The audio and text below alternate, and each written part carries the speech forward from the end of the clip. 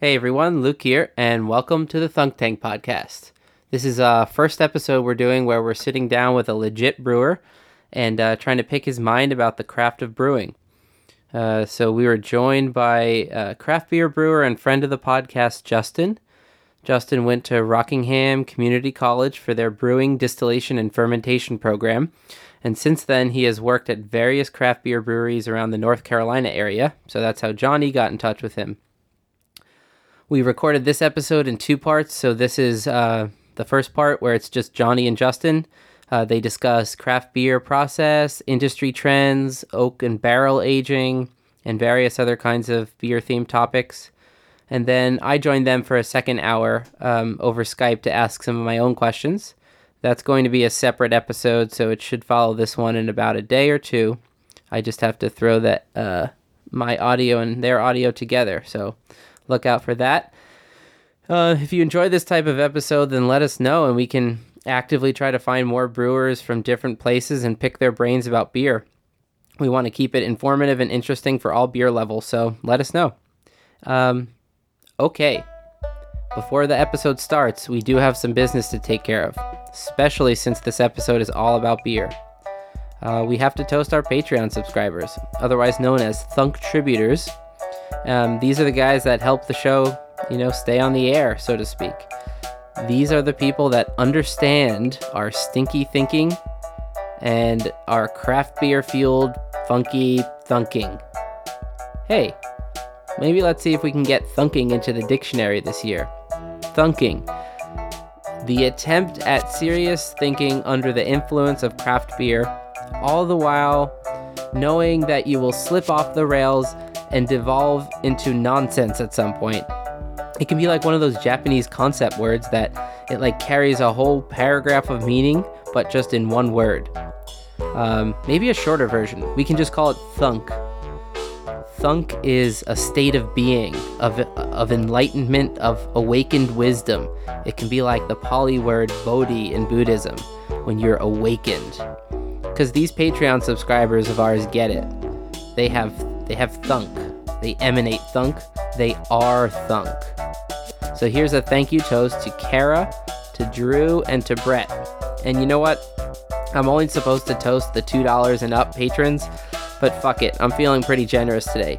Let's have a thank you toast as well to Zach and to the podcast A Topic a Month for also giving us $1 per episode. Also, Kara, you're a fourth tier Thunk Tributor, so you can technically email a Would You Rather question, and we will use it on a future episode. Of course, that's pending Johnny Genie's approval and the approval of the local Genie Council. You gotta keep these Would You Rathers extra weird, keep it fucked up enough, otherwise the Genie Council won't sign off on it. And if anyone listening wants to support our podcast, you can do that for as little as $1 an episode by subscribing at patreon.com/ThunkTankPodcast. Not only do you help us out, keeping the podcast hosted and giving us time to research and all that, but you'll also get access to our Drunk Tank Extra episodes. These are the off-the-rail sessions that we record after an episode ends. More beer is definitely involved. Achieving thunk is almost a guarantee in our Drunk Tank episodes. But mostly we just wouldn't dream of releasing that nonsense to the regular public, so it's for you special people. And if you can't support us directly, you can help us out by leaving a rating or a review wherever you listen to podcasts, or you can share it with someone who you might, who you think might like it. Lastly, we have a new website. It's thunktankpodcast.com. We post episode extras. We do blog posts that accompany some of the episodes. So check that out and let us know what you think. All right, that's about it. Hope you're having a good day. Put those goggles on, prepare for being in a state of thunk, and let's jump in the tank. Attention humans, this is a Thunk Tank. Please insert this podcast directly into your nearest orifice for viewing pleasure. Okay, you ready? Oh shit. Welcome to the Thunk Tank.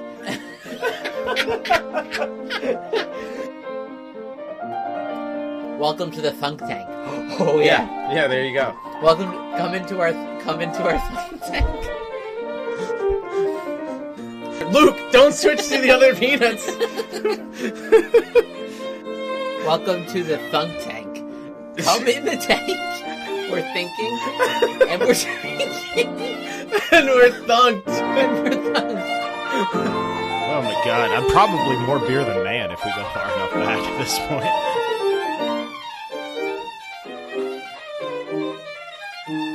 Okay. Welcome to the Thunk Tank, everybody. We got a special episode this week. Finally, after threatening for a long time, we're going to do something actually beer-related. I got my buddy Justin here, who is a brewer by trade, and we're going to have a nice beer discussion, and maybe we'll bring Luke in later and let him ask some of his dumb layman beer questions. And we can set him straight and drop some knowledge. So welcome, Justin. Howdy, guys. How you doing? Oh, I'm here. He's here. So let's start off with the beer we're drinking. That's how we usually start these. Crap, what are we drinking again? It's a White Elephant. milkshake IPA from White Elephant Brewing. Yep. What do you think? It's good. It's good. It's pretty. I mean, it's very hazy. Got a good color to it. A little yellowish orange.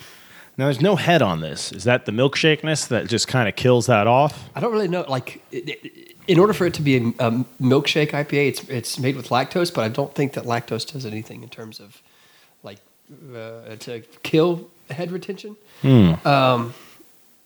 So I don't really know. They might use some sort of fruit in here. Well, this beer is called Creamsicle Soft Serve to give you the idea of that like juicy fruitiness. If it's creamsicle, then it probably has some sort of citrus fruit in it. Yeah, so it is a fruited milkshake IPA. Yeah, so it's the with a fruit. bit of lactose, half a pound per barrel of blood orange, and then That's what it Tahitian is. vanilla beans. Yeah, Ooh, so and then double dry hopped. So that sounds awesome, and it tastes great. yeah, so like the essential oils and then the citric acid is what kills the. So that fruit, Yeah, the it's- fruit acids. Okay. Yes. So, head retention for not. So we're gonna try to not get too inside baseball with the beer stuff. Try to keep it pretty accessible. Head retention sounds fancy. It just means how long do the bubbles last on the foamy head of your beer? Can you keep your foam? Can you keep your foam? And certain beers, really no foam. This one, not a lot. None. Pretty much none. But you know what? I don't mind. And this is a brewery up in from Mount Airy. Solid. I mean, Yeah. and the name actually is it tastes like the name. It really does. It's very soft, servy, creamsicle-y. Yeah. Got that little that orangey vanilla kind of character going on. For sure. Which seems to be the big growing thing in craft beer is for the last, I don't know how many years, 10 years, it's been the juicy, fruity, hazy craze. And I tend to split with the other members of my other thunkers here. Joe and Luke are all about that haze craze. They probably drink a Treehouse beer or a Trillium beer every other episode, it seems like. And Lucky. they yeah, well, they live up there in the Northeast, but they just seem to be like kind of locked into this particular styles, and I kind of try to gently break them out. But let's get let's get your take on the haze craze. How do you feel about it? Well, I mean, I definitely think that there's a line in terms of how far, like, this beer is hazy, but it's still attractive. Like, it's still visually appealing. It doesn't look like someone took a watery shit in a glass. Anything that looks like butt pee or pond water, that's just bad. It's bad brewing. It's bad brewing practice. It's bad cellaring practice. If it doesn't look like, if you don't look at your beer and immediately think like, oh man, that's an attractive, drink. It's something that I'm looking forward to drinking. Then you fucked up. Yeah. Maybe talk directly into the mic, though. I know it's weird. I'm staring at you. You want to stare back, but Let's do this. let's do So that. I can, There you so go. I can I can come over here, too. maintain eye contact. There you go. There we go. That's better. I think, it's picking you up a little better now. But yeah, my big thing is that there's definitely a law of diminishing returns where like you can make a like hazy, juicy, dry hopped New England whatever, and it be a delicious beer. As and you need to have like a thoughtful approach to making that beer. There are plenty of breweries around here that don't necessarily subscribe to that. It's just like they just throw more and more and more and more and more shit at it, and like just dry hop 5 and 6 times more than what any rational brewer would. And it's like, oh well, this is super. It's super rare. And If some's good, more's better, right? Right, but it not like I said, the whole like diminishing returns thing. Yeah. It's like at some point you're not really accomplishing what you set out to accomplish, and you're just winding up with this just horrible, discolored, turbid I love that turd of word. a Turbid. turbid. Just this disgusting looking drink, and I like. My fear is that those beers and like these, not to like get too into the weeds and like off topic, but the beers that like people are like the double, triple, quadruple milkshake, tangerine, fucking baby There's still toenail, popsicle sticks floating in angel it, tears, and fetal tissue, IPA or whatever. It's like A UPA, an umbilical cord pale ale. yeah, I would drink it's that. like at some point you're one of the brewers that I used to work under. He would always say he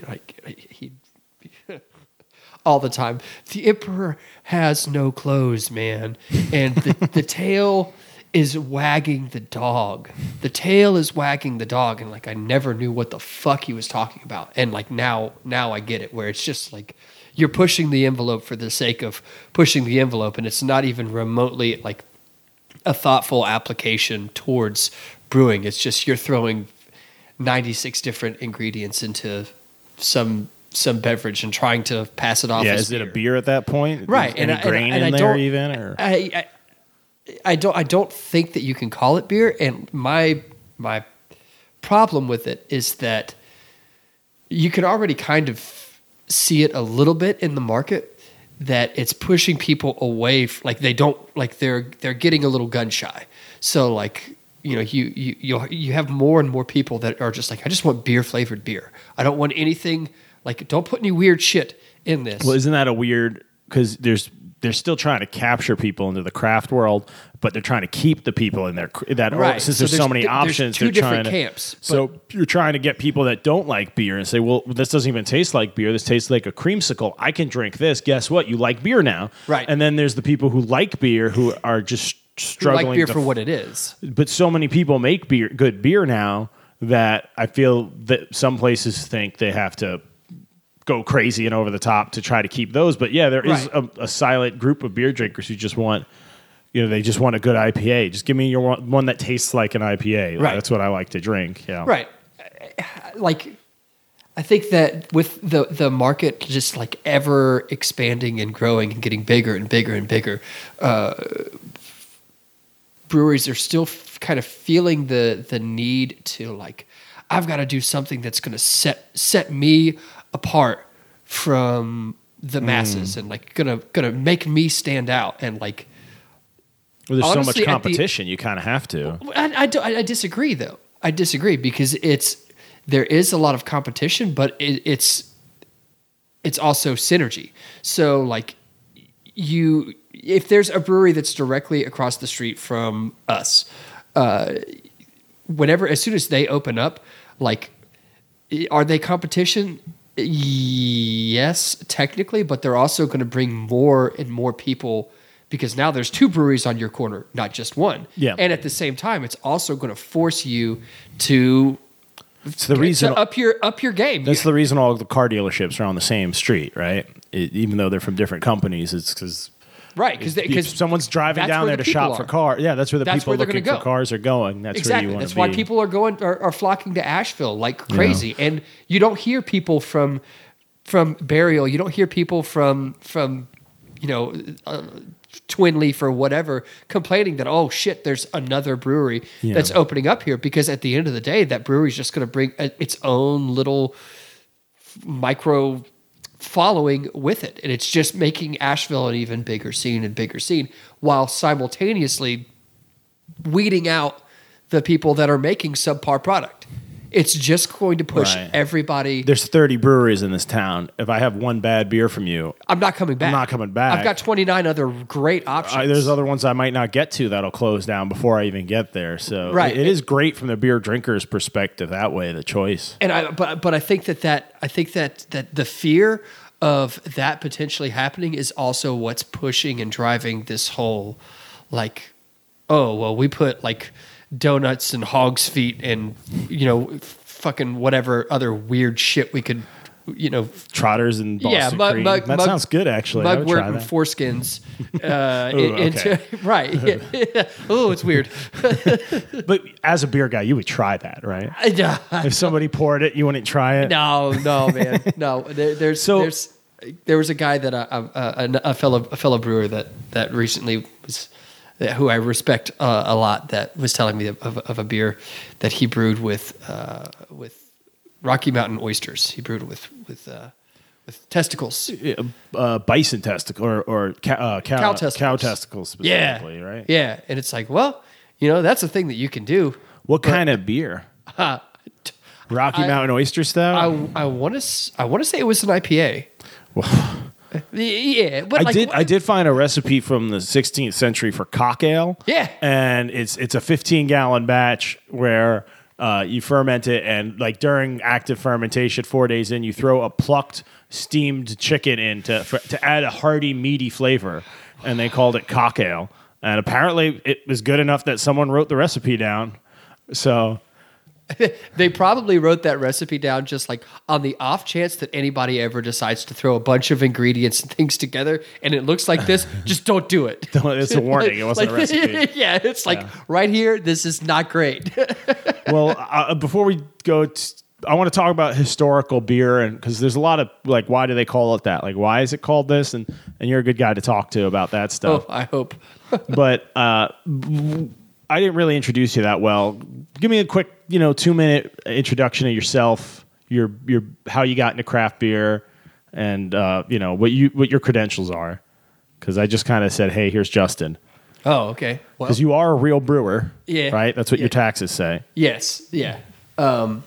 Maybe, I think. Probably, right? Perhaps. Brewer. So I Brewman? was a home brewer for several years while I was working in hospital pharmacy, and just having the soul just sucked out of me every day.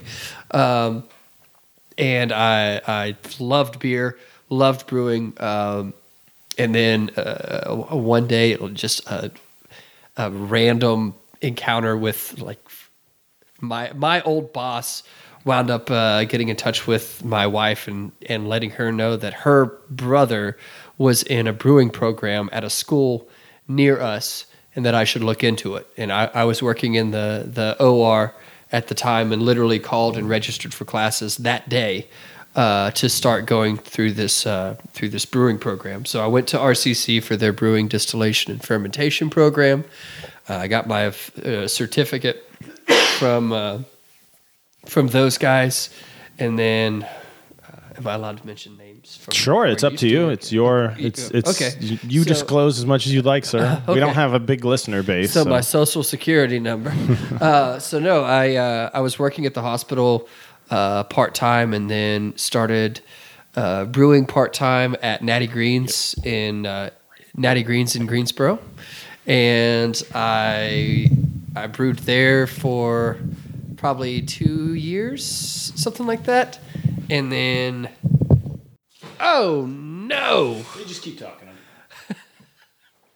So I brewed with Natty's for 2 years, and started off with them. That was about a 17 barrel. Yeah, in Greensboro, it was a 17 barrel German system. It would have been a technically mash mixer, lauter tun, boil kettle, holding tank, and whirlpool. So 5 vessel system. I brewed with them for about 2 years and then left there. and went to brew for Foothills Brewing in Winston-Salem, and I worked with them for as a brewer and cellarman for about 2 years on there. That's actually where we met. Yeah, that is true. I brewed with them for 2 years. I did brewery and then cellar work on their system. They had a 60 barrel 3 vessel.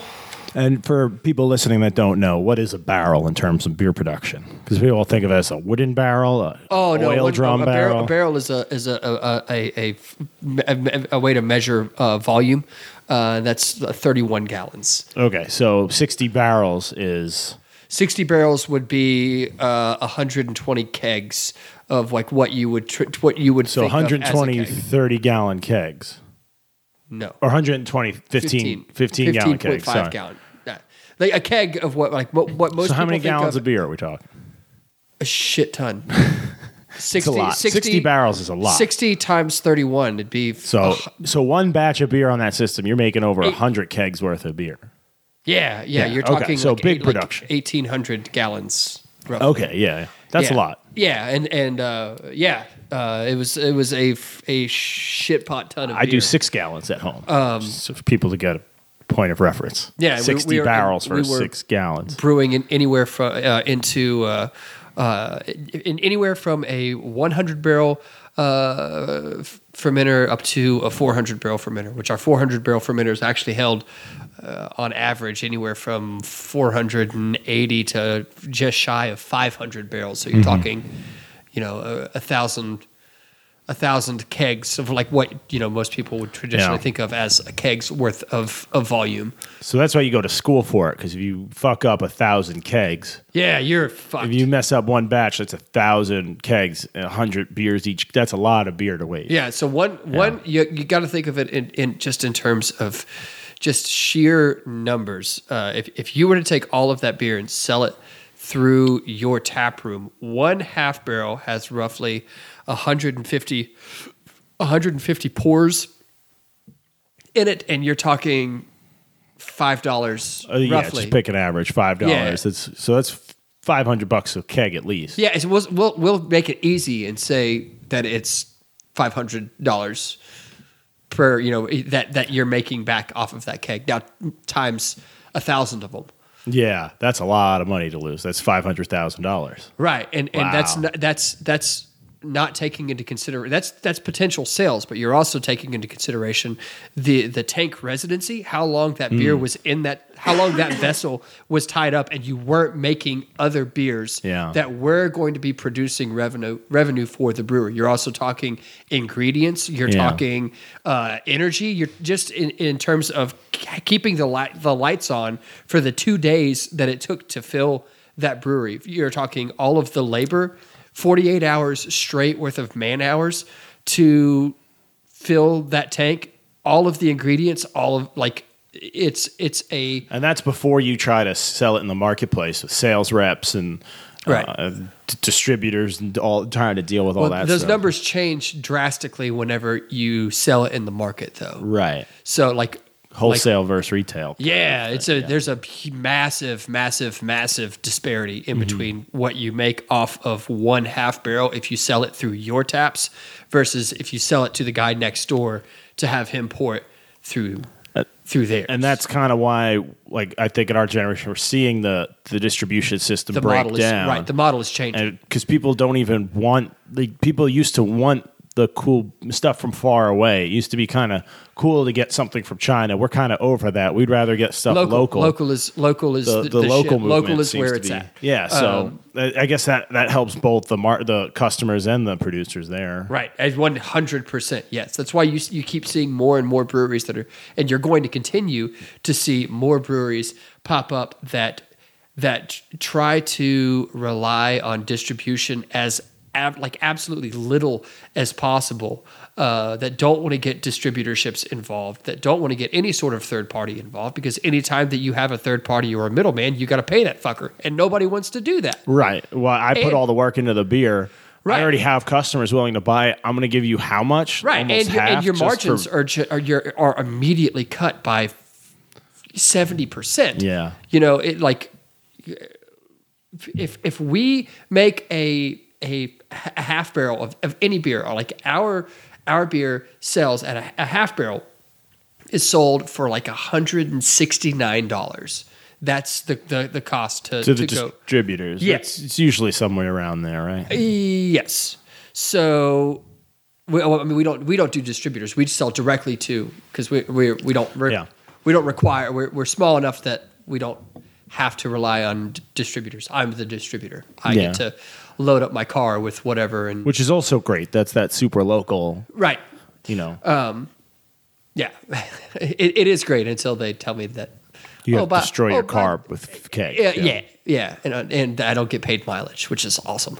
But So what breweries that people, because beer tourism is growing more and more in the country, what breweries would you say are doing that model well and are worth visiting? The obvious one that jumps out to me is like New Glarus. They're a big brewery in Wisconsin. They win awards and stuff. They make great beer, but they don't distribute outside of the state because they don't, for the same reason. Like their local decision, the line they drew was the state. well, I mean, there's a ton of like the whale breweries that like I don't think like who is it, Alchemist up in Vermont. I don't think that they distribute very much especially not outside of their state. I want to say that they're all in state of Hill Farmstead. Yeah, so those are the ones I think of. Hill Farmstead. Right, and like Heady Topper, New Glarus. they've figured it out. Like, A, they're making really, really great product. B, they are using they're using both the hype, but also like scarcity and exclusivity to like drive that hype and therefore push their sales even more and more and more and more and more, because everyone is claiming, like everybody wants to get Heady Topper, everybody wants to get Focal Banger, everybody wants to get whatever fucking Hill Farmstead beer you can, but it's like you never see it ever. So like they rely on that, and that's kind of what they use to sort of justify the price point that they put their beers on, or that they sell their beers for. Yeah. Now, do you think it's intentional, or because there's always that risk, like people want your beer, like people will pay for Heady Topper in California and Arizona, like people want that, beer nerds want that beer all over the country, right? So I think that the biggest, one of the biggest, well, I'm just saying that people want those beers. So instead of saying, let's build a building 3 times the size and make 6 times the product, because then you overexpand. And yeah, what pretty much as soon as the toothpaste is out of the tube, you can't get it back in. So I think that they definitely have the like the mindset of like what we're doing is working, and like not allowing greed or like the desire to just constantly be a bigger and bigger and bigger and bigger and bigger animal and a bigger beast and machine, like that, like the fact that they haven't let themselves get to that point. I think that that's also what's really driving their success, because like even if they were doing a quarter of what they're doing now in terms of their production, they would still, I can almost guarantee you, they would still be a profitable business. It's just everything that they're doing right now is just above and beyond, and it's money in the bank. yeah. So I definitely, I don't. I guess that's a weird decision, though, from maybe not from the beer like auteur point of view, but from the like financial business side. It's like, wait, your notoriety is growing faster than your actual like inventory and Right, but that's a great thing though, because as long as the scarcity is on your side, you're always going to have demand for your supply. So like cap your supply, keep that scarcity in your pocket, and just constantly be playing that as your fucking ace in the hole all the time, is that you have this scarcity and this exclusivity, and we only make so many. Yeah, we know. We sell out after 2 days and then it's gone. And it's so guess what's going to always happen? You're never going to not sell out. But see, this is the same reason I hate Nike. or like those specialty shoe releases they do, or Jordans or whatever. I have a friend who collects shoes, and I think it's absurd and just a waste of money. Like when you buy a car, they say it's a bad investment because half of the value is gone as soon as you drive it off the lot because it's not new anymore. Car. Yeah, right. A new car. So I like same thing. You're going to buy like a sports sneaker for hundreds of dollars. If you actually play sports in it, it's lost all of its value. Yeah, it's dumb. And is it really making you that much better? But what the other thing they do is they'll be like, oh, new shoes coming out. They'll release 5,000 and charge $500 a shoe, and then they run out. And then a week later, they release another 50,000 or 100,000 of them, and they have millions of them. They're made for pennies in a sweatshop somewhere, and they create the scarcity, Right. on purpose. I mean, that's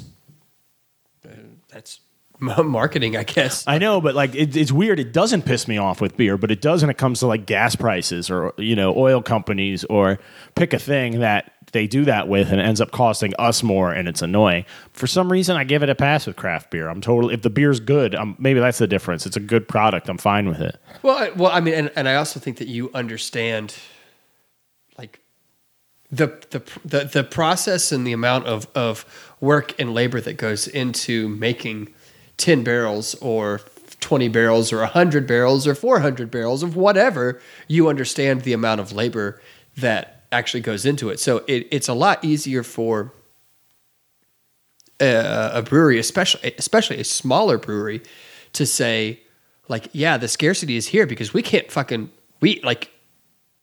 our production schedule is limited. I mean, we can't focus all of our time into doing these like super crazy artisanal, like one-off crazy beers that we're going to just bottle and only sell in the bottles and only sell it out of our tasting room. You can't. It's not really sustainable. Yeah. I guess that's the biggest. It isn't like another craft beer myth. You go to most brewery tap rooms and they'll have a selection of different things, but they'll have that kind of generic Bud Light and Mick Ultra clone, let's say, or emulating that style. Golden ales and pilsners and Kolsch's, but they're not. Don't you talk shit about Kolsch? I love Kolsch, but I've had some bad Kolsch's. Yeah. Or they'll make a hoppy Kolsch, and it's really not. Why would you make a hoppy? I've had them. I'm just saying they. Is it hoppy? Then you fucked up. But yeah, they have that, and it's so that they say they have something for the non-beer nerds, people who just want a beer that tastes like a beer, the beers they've grown up drinking, but different. But Right. Isn't it also you make good money on those beers because there's a lot less ingredients?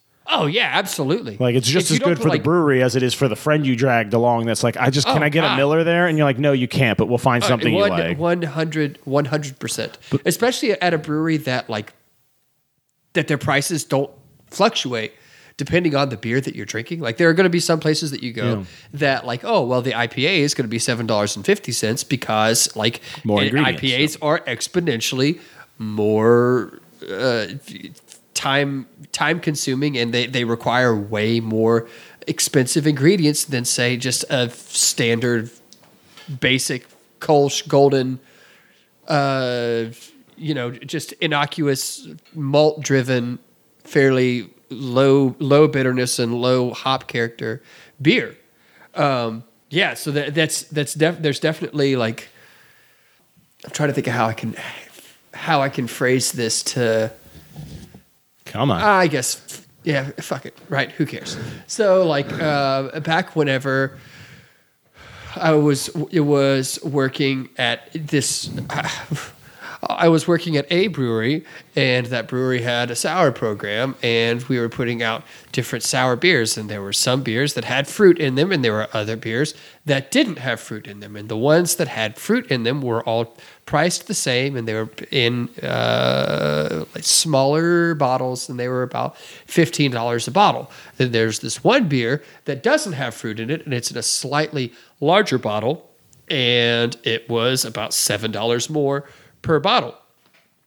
And the thing is, the more expensive beer was actually the cheapest to produce. Our overall cost per bottle was significantly lower than every other sour beer that we put out. But we used that to offset and to compensate for how expensive it was, the lack of margin in the other beers. So it's definitely don't kid yourself into thinking that that's not something that every brewery is keeping in the back of their head, because they 100% are. There's not a brewery out there that exists solely because we're just passionate about making beers and that's why we're in this game. At the end of the day, it still comes down to dollars and cents. Yeah. And if you don't have money, you can't brew beer. right. And if you're not continuing to make money, then you can't afford to continue to make beer. So that's definitely the cheap kind of swilly-ish. Not to knock those beers, because there are some really good ones out there, but the cheaper swilly-ish beers, That's the bread and butter beer. And they help offset the cost of the crazy single, double, triple, quadruple. Those are the French fries, right? You spend $1 for a burger at McDonald's, and then you spend $1 on the fries, and you think that's a fair price, but that meat costs way more than just frying a potato. Well, or a drink, or the drinks yeah. at any fast food restaurant. That's always what has completely blown my mind. Bottle of water is $2, but a 64-ounce soda is 99 cents or Right. something. I never understood that. Didn't you use water to make that soda? Why is it cheaper? What kind of water did you use? So that's what I was wondering. It's the fact that they include crack in it. I mean, just make it super addictive. Yeah. You just keep. They make it up in volume. Yeah. 'Cause once they get you, they got you. Well, yeah. We got another one. All right. Well, what else you got? I think that I covered my I think that's your CV pretty well. Your credentials. more or less. Now Bona fides. I work somewhere else doing other stuff with beers, Yeah? and it's fun, and I like it. Yeah, I did want to ask you about wood-aged beer, oak-aged beer, because I'm a internet learner guy, meaning I'm dumb and didn't do well in traditional education. So I like to look into things that are weird to other people and I find interesting. And one is this resurgent of barrel aging beers. And you see it a lot with, Bourbon County is the big one everyone knows, or CBS or KBS. These breweries that do these big CBS stouts. was real good. It was good this year. I have one I can give you. And they'll take these big stouts, imperial stouts, 9, 10, 11, 12% beers, and throw them in a bourbon barrel for a few months, whatever. And you get a nice richness to the beer that seems like a new thing, a newer fad when you talk to people. But when I was researching, all beer used to be Very, stored very in... old. Yeah, all beer was in wood for much longer than it has it. Look, steel tanks, glass tanks, that's only 100 years old. Right. Metal kegs are pretty new. I think that was a 20th century creation. And everything was either barrels and even glass is pretty recent. They used to drink out of leather mugs, and it sounds fucking horrible. Think about how do you clean out the leather mug you were drinking out of at the bar, the guy was drinking out of before you at the bar. You just fill do me your up a best leather and, mug. and hope for the best. Oh, man, I'll show you some pictures of those mugs. They're like, oh, geez, I don't even want to touch it or drink I out am of it. going to respectfully decline. But No thanks. But yeah, Just pour it in my hand. I'll drink it out of that. people seem surprised when they try barrel aged stuff and they actually like it. So what's your take on it? On what aspect? Wood. On wood. on just wood aging beer and the ancientness of it and all that. And Well, I mean, what is it? What's happening? What's going on when I put my beer? What's happening in that barrel? What's it doing? If it's a bourbon barrel, why don't you just put bourbon in the beer? Isn't that the same thing? Well, almost, but that's also really illegal. Fair enough. That's called seeding. That's not good. Okay. You get in a world of hurt for that. No, the process is really, really, really old. I mean, that's the barrel was essentially the the recognized it's sort of universal shipping container for Everything. but Dry like, and wet goods, right? right, yes, but I mean everything includes beer. Like, you know, the Belgians, they started figuring out that even before, like, you know, germ theory and microscopes and whatnot came along, they figured out that you could there were certain things that could happen with barrel aging a beer that would cause it to turn sour and would develop all of these different, like, really, really interesting characteristics and flavors that. And that's just through trial and error, just because they've been making beer for so long there. Yes. Okay.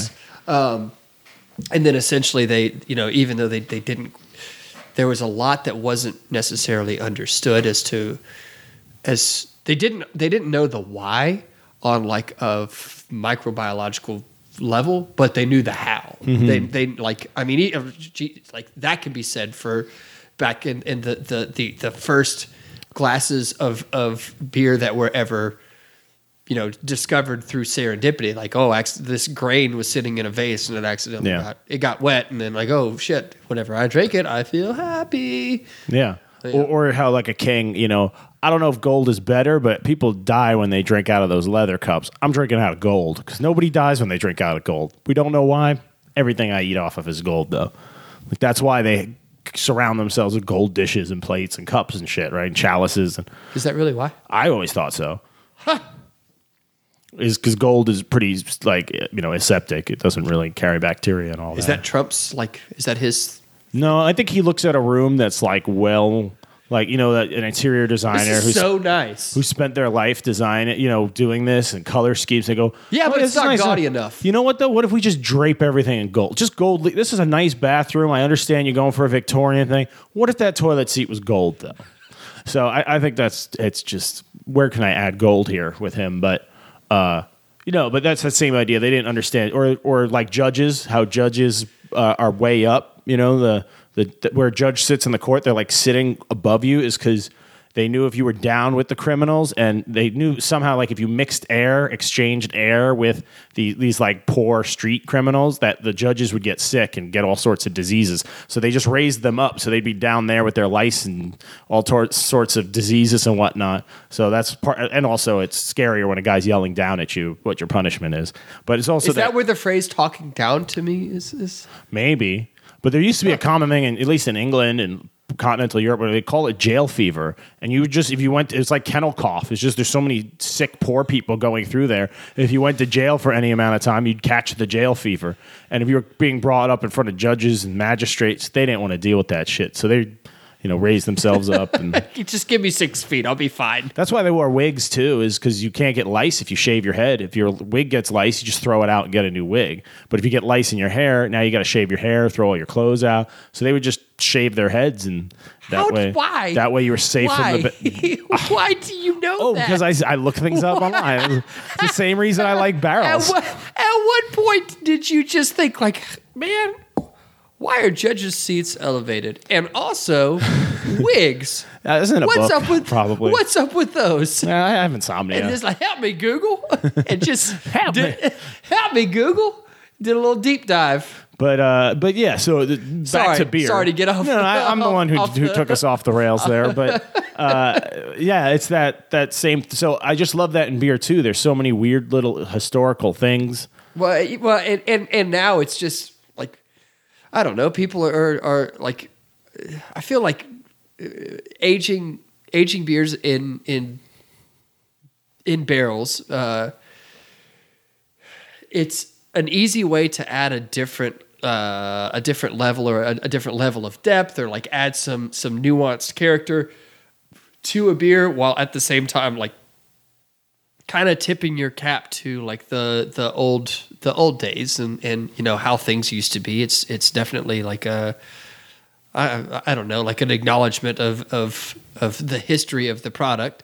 Because people are starting to go that way with other things. Like, these are hand jarred pickles or something. Like, there's That's more dumb. cachet to that than it being. That's dumb. Or not that, but you know, you get the mason jars and I don't you get it. pasteurize I and just boil. don't get it. and they boil their peas or whatever to seal them up. You've seen how people do that, right? Oh, no. You know how to jar things? No.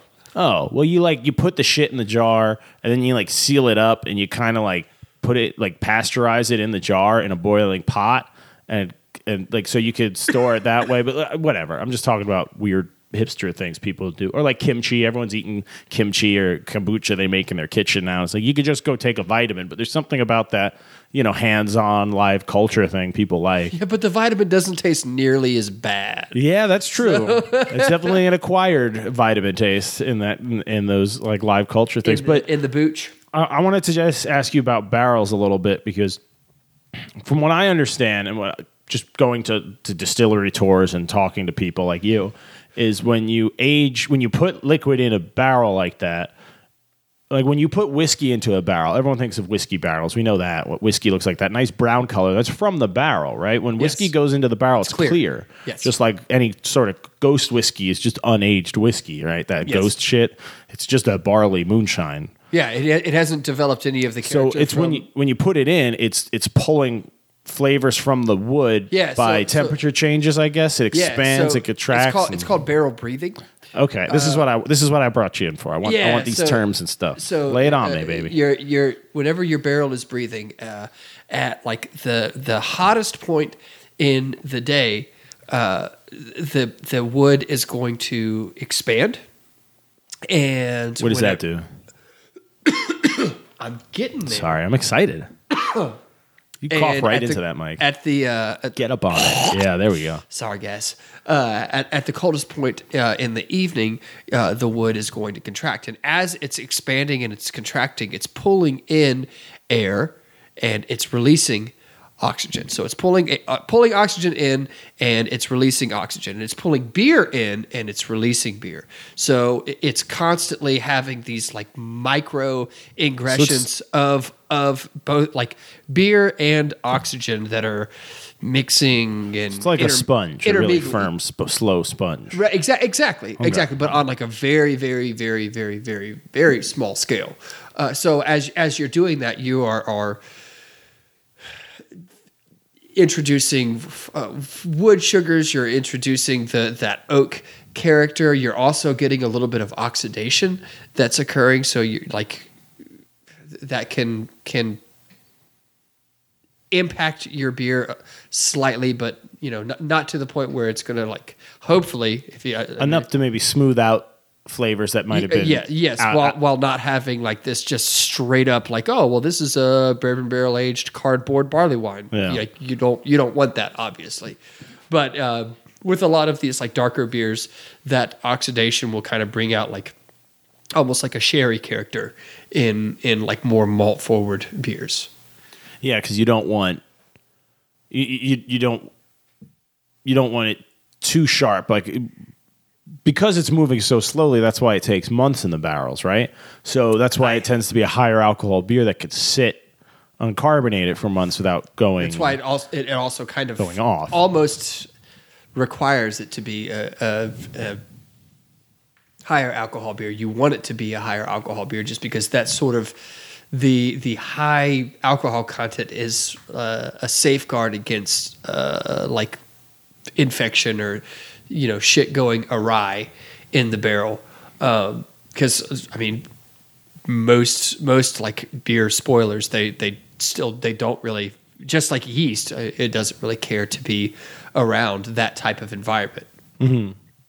It's all about what it's comfortable with, right? So you could barrel age a small beer, like a 3-4% beer, but you would need something to inhibit that growth. So maybe like a souring bacteria, like inoculating it with a aggressive particular strain, so that it kind of overwhelms the other one, so you can kind of control the right. Isn't that the whole idea of souring and because the oak will? I was reading also about wort sticks. Historically, the wort stick was a thing in, I think, Northern Europe back in the day, which is when the beer would be fermenting and like a nice and bubbling and frothing, like active yeast floating around. Like high Kreuzen? High Kreuzen, yeah. Okay. They would dip a stick in there and stir it around and let it sit, and then they'd pull it out and dry it off, and that would be that would be how they made dry yeast cultures from that. okay. And then because you brewed seasonally depending on the temperature a lot, so you have like family wort sticks, or they would make like a woven basket that could scoop that stuff up, and then you dry it out.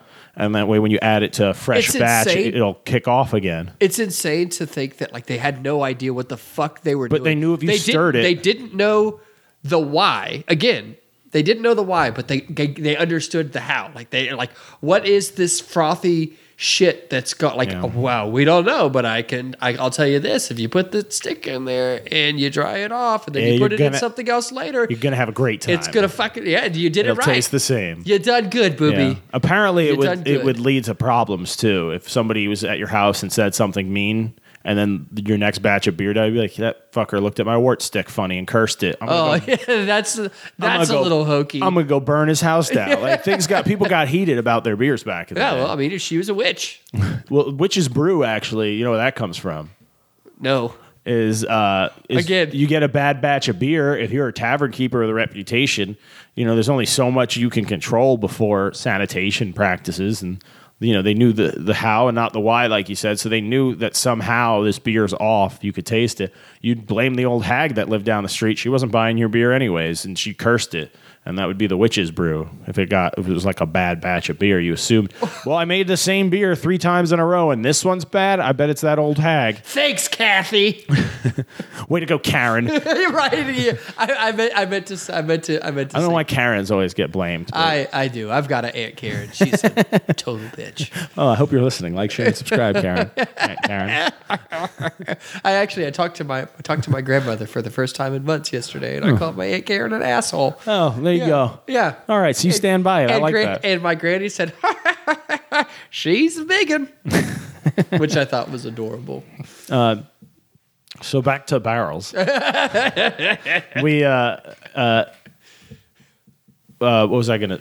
We're talking about souring so when I was reading about the wort stick, it made me think about how much yeast that we use now, like that labs have isolated and you can buy. This is a London ale yeast, or this is a German like pure Pilsner, cultures. pure cultures. How many of them developed, or where they end up getting from? Developed because they were cultured in barrels for somebody's wort stick.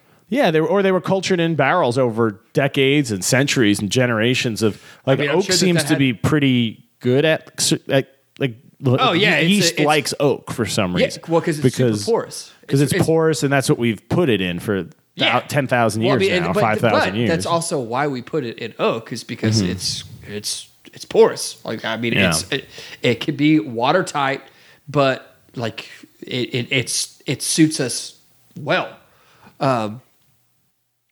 So yeah, I mean, like there's definitely been a lot of like isolation and then propagation over the years from like every source that you can possibly imagine, from like the fucking leaves out in your backyard to like some bottle that somebody found at the bottom of the ocean from a shipwreck back in the 1800s. Those are so cool. I always love those. Yeah, it's super. Like I really want to try a shipwreck beer at some points. It's on my bucket list. If you ever get one, just call me. I was reading a book by a guy, and I forget what he calls himself, a biomechanical archaeologist or something. And he goes around and he scrapes. That's intense. He scrapes like old vases and jars. Yeah, a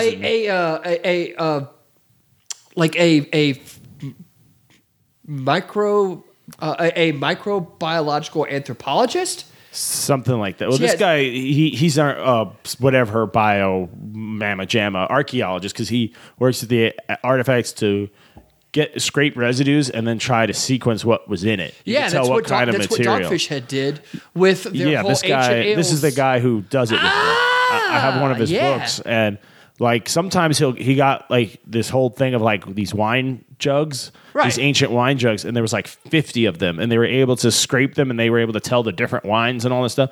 But then he got a really good, promising one that had been like left alone for like 100 years in this museum, and he's like, they didn't have the equipment to collect samples then, but he's like, it's been in this like clean room, it should be fine. And he looked in it, and there's a bunch of cigarette butts from the Depression. He tracked it down. It was from when like the CW workers or whatever like were cataloging stuff. They just used it as an ashtray because it was just a big vase that they weren't able to do anything. Did you just say with. Vase? Vase? Oh my God. Vase? Vase? Jesus. Whatever. Your pretension is showing. It came out a little bit, but So that guy, he's done some really, really interesting stuff, like with Midas Touch, and I have the book somewhere. We can look at it later. Yeah, it's got like 10 of his recipes in it. Yeah, and the stories behind them. Midas Touch was one of the first beers that, like, after I finally made, like, I started off drinking it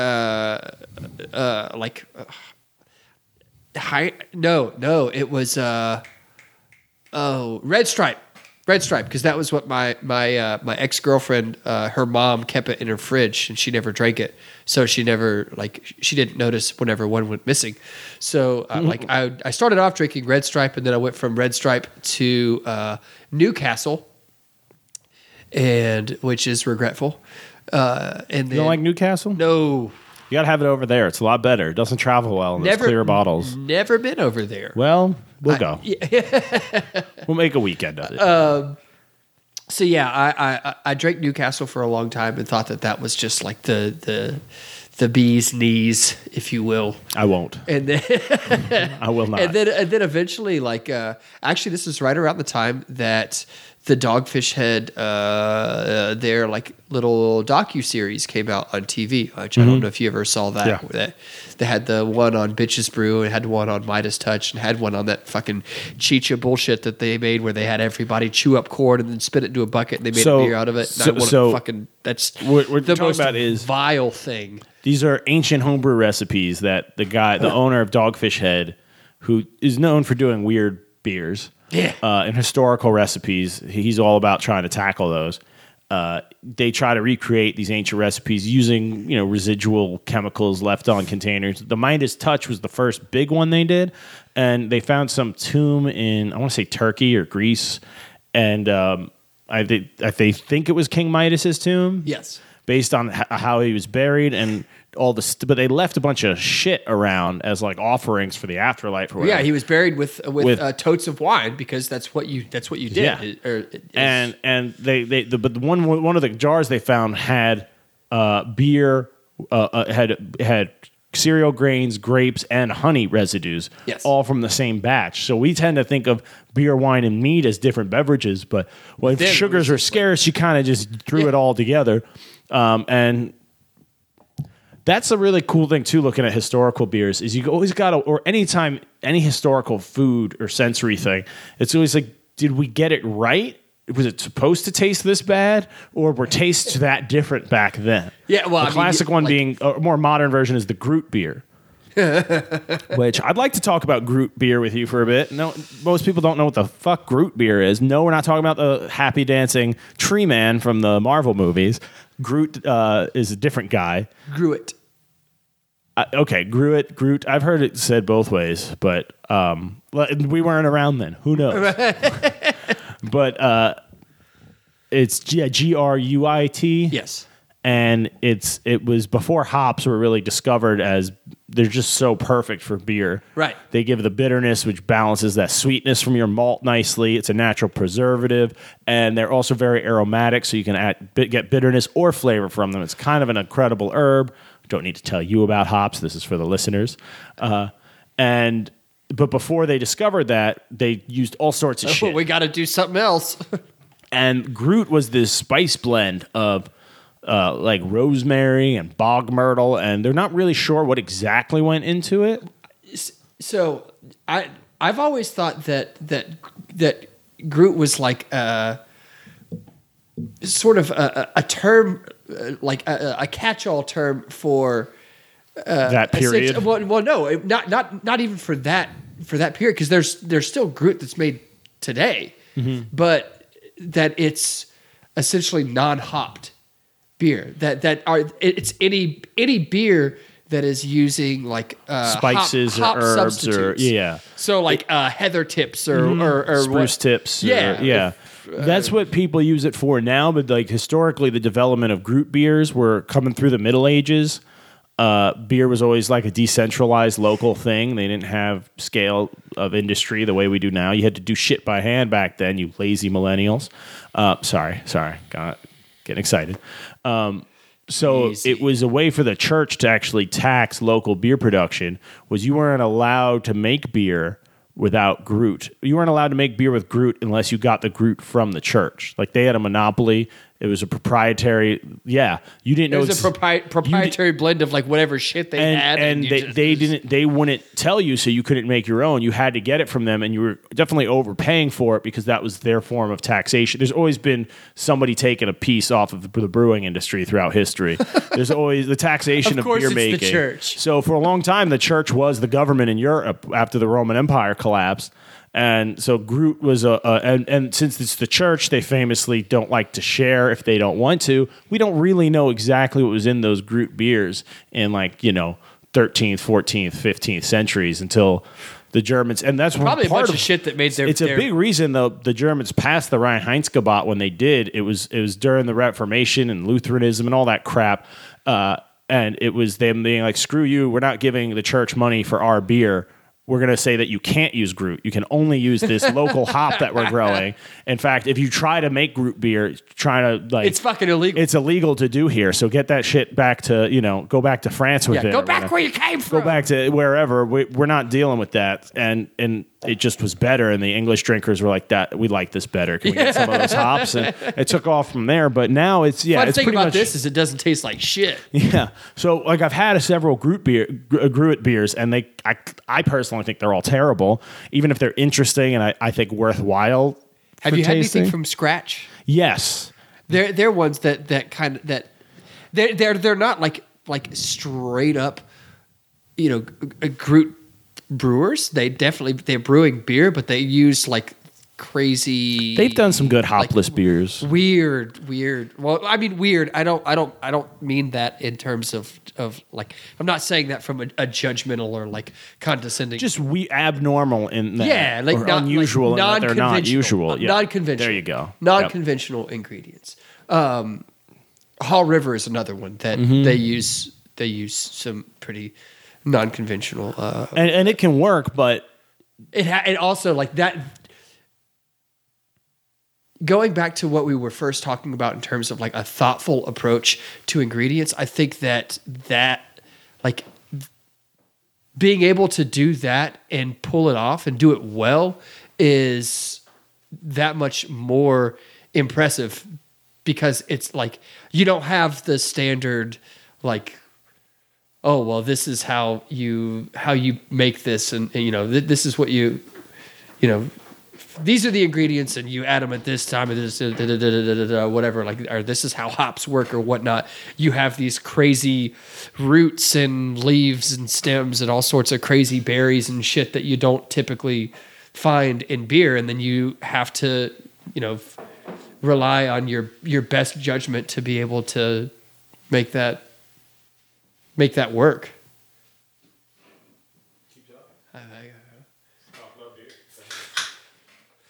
Johnny's cracking a... I'm getting a beer. Justin's going to entertain you while I pour, everyone. Please rant, Justin. Yeah, please. Oh boy. Not easy. It's okay. We're going to give you a pass because you're new at this. Thanks, bud. This is the second podcast. So we are drinking a... North Carolina brewery. Also from Greensboro. That is true. Yes, a oak aged Brett Saison on pomegranate. Pomegranate. I don't know if that's how you say it. Yeah, I always read it. I am not gonna say it like that. Yeah, I like this beer though. I've had it before. It's a lot of pomegranate on the front. It's 300 pounds for a 10-barrel batch. That's a shitload. Yeah. When they fruit it, they fruit it. That's 30 pounds per barrel, right? So that's a lot. So that's a pound per gallon, pretty much. Yeah, it's a lot of fruit. That's a lot of fruit. Yeah. But it's not overpoweringly pomegranate. That's how strong that oak and Brett. Now, There's a thing. I had someone ask me once if the Brett was the guy who made it, if it was named after him, because it said Brett Saison. And there's a guy in the corner going, I like beer. I like beer. I like beers. beer. I drink beer. I drink a lot of beer. Me and Beer's Squee good. and Pidgey and Pinch. And PJ. Me and Squee and PJ. And we were working out, but we were drinking beers with pomegranate. Yeah. No, they're not talking about that guy when they call it a Brett beer, right? That is Brettanomyces. A different. Bless you. Oh, I'm sorry. Was that a sneeze, or did you say a word? A waka. So a different type of yeast, separate from like the typical Saccharomyces that 99.9% of beers are made with. Brett works way differently, and its flavor, its aroma, what it can do is vastly different from Saccharomyces, which is why would I use Brett then? Because it's or why would I not just only use it if it's so much more interesting? Oh geez. Oh boy. Dance break.